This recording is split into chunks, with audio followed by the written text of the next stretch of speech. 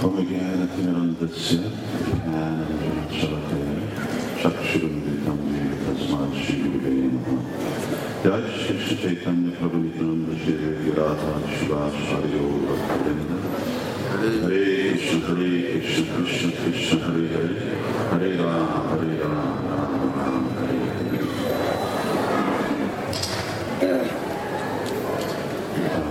In the little time that we have, I'd just like to concentrate on a certain purpose of the Temple of Vedic Planetarium, as I've understood it from Śrīla Prabhupāda, my senior godbrothers.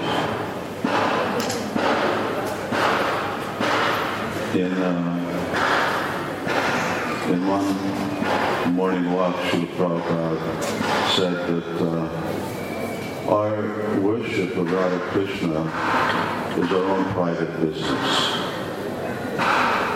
But actually, in terms of preaching, our business is to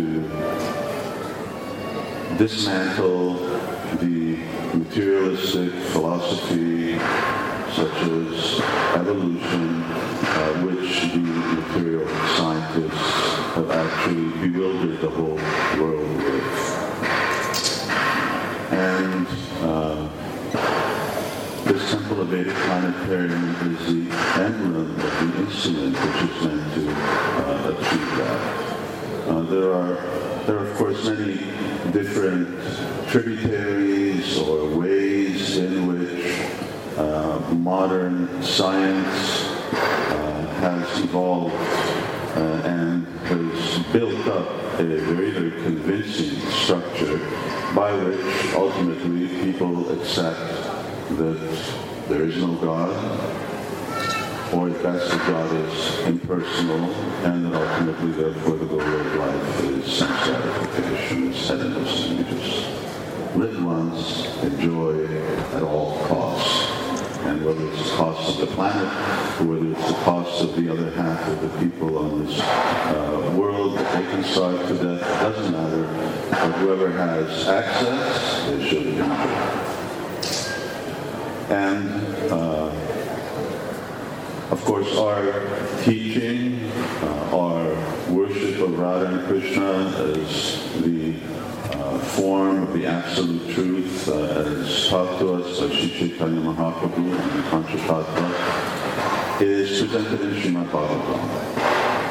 And Srimad Bhagavatam, along with Bhagavad Gita, Chaitanya Charitamrita, and of course all of the other Vedic literature is our Lava.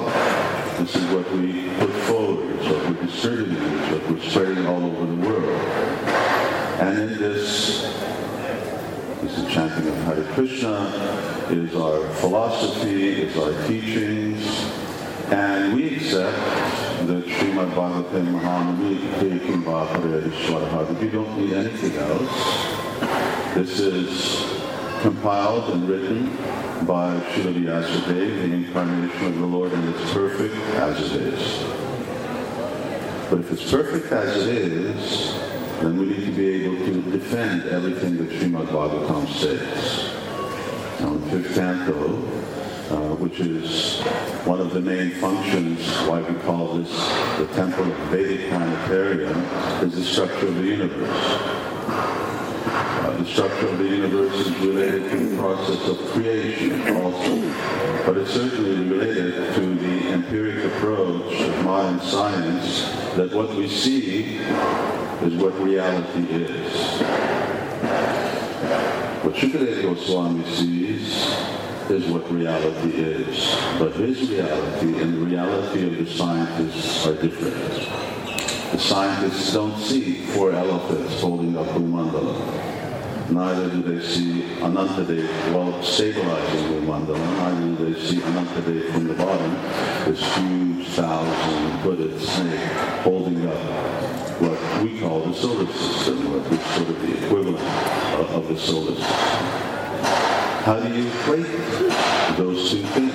And unless we can actually show, I won't use the word proof, because proving something, ultimately proof is neither have they proven that what they see is reality, and ultimately neither are we going to prove that Srimad Bhagavatam to them, that Srimad Bhagavatam and the version of the universe of Srimad Bhagavatam is the way it's written, but we can give certainly a very relevant argument, a better argument, and an argument that also harmonizes with what they see. And that's very important, because if we can't, if the statement of Srimad Bhagavatam anywhere doesn't stand on its feet, then it immediately puts to question every other statement of Bhagavatam. Yagya Sankirtana Praya, then why is Sankirtan Yagya the religious principle of this age? So of course we as Vaishnavas, we believe that everything that Bhagavatam says, not every verse, but every word is perfect, because it's spoken from the transcendental sphere. And therefore we need to be able to actually defend all of those statements in order to then also support our own personal statement that the absolute truth is a person, that he is Krishna, that God is blue, and he does play the flute, and he engages in so many wonderful pastimes. So of course one of the functions of this temple of Vedic planetarium, aside from showing what our personal business is, which is to worship Radha and Krishna in the way that Panchatattva did, is to actually show the scientific basis of Krishna consciousness. And Śrīla Prabhupāda was very fond of using this word science. The Krishna consciousness approach, the Bhagavatam's approach to describing reality is as and more scientific than that which modern science has presented. Another example, which is not there in the chandelier and in the whole evolution of the main dome, as to how actually how the different levels or the structure of this universe evolves, is also the very important principle of evolution. The evolution, which of course modern science basically means that from very simple, basic, elemental particles, you get this planet, you get this building, and ultimately you get conscious living entities, human beings. You don't see this taking place anywhere. It's not logical. It's not something that is either experimentally being verified, and it's just the opposite of actually what people see.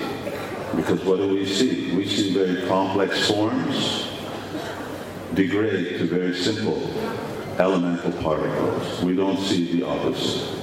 And so Temple of Vedic Planetarium is also meant to show what our scientific creatures have termed inverse evolution, which is a much more logical and a much more systematic presentation. It's something that confirms with what is observable, that life creates life, that life is the cause of structure and organization within this world, and that ultimately it makes sense that the topmost life, namely a supreme person, is the cause of all other persons, is the cause of all other creations, of planets and universes, and down to the Yasvinda Rupam, right down to the smallest little germ, right down to the smallest little insect. We need to be able to present that, and logical argument needs to be given for that. Bhagavatam says very far out things. The daughters of Daksha give birth to clouds, mountains, mosquitoes, aquatics, animals. It's possible. What is the logical argument? What is the presentation? Which is just not the temple. This is the scientific, this building presents the scientific basis of Krishna consciousness. We see, for instance, how we as human beings, our genes, we have limited genes. We give birth to other humans. Although nowadays, those humans are starting to act less and less human. But why should living entities be limited just to having genes of their own nature? Why not genes of other living entities, higher living entities who are able to do that? Living entities who have the genes to produce other types of living entities. It's logical. It's something that can be acceptable.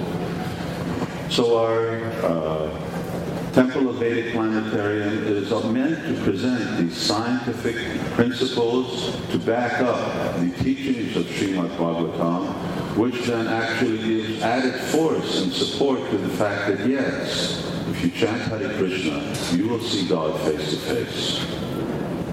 Everything else that we're proposing is fact, and this is also fact. But how will you prove it? If you do it.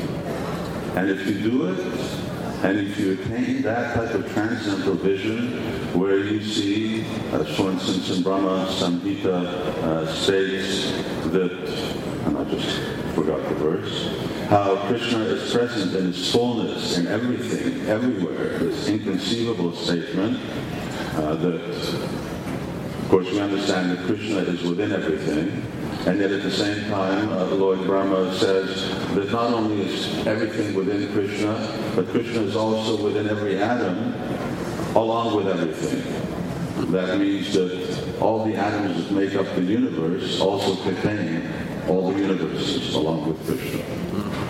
Achintya, inconceivable. But when we attain that state of transcendental consciousness, where we can both understand such inconceivable things and approach that Supreme Personality of Godhead, then yes, then we can actually see reality for what it is, and that will be the ultimate proof. Do the experiment. Chant Hare Krishna, follow Panchatattva, and ultimately, yes, you can see reality for what it really is in a way that Shukadeva Goswami also saw and described reality, and show that the reality of the scientists is actually just the reality of conditioned living entities who have a very, very limited three-dimensional perspective of what they see. So just in conclusion, all of you have heard what Śrīla Prabhupāda really encouraged us, and especially encouraged the scientific preachers. In regards to the scientists, kick them in the face with boots. Prabhupada would say, I kicked him in the face with a boot. I haven't seen Prabhupada. I know that when Śrīla Prabhupada was in England, in Pittenhurst Park, he was wearing boots. He was wearing Wellingtons to walk around.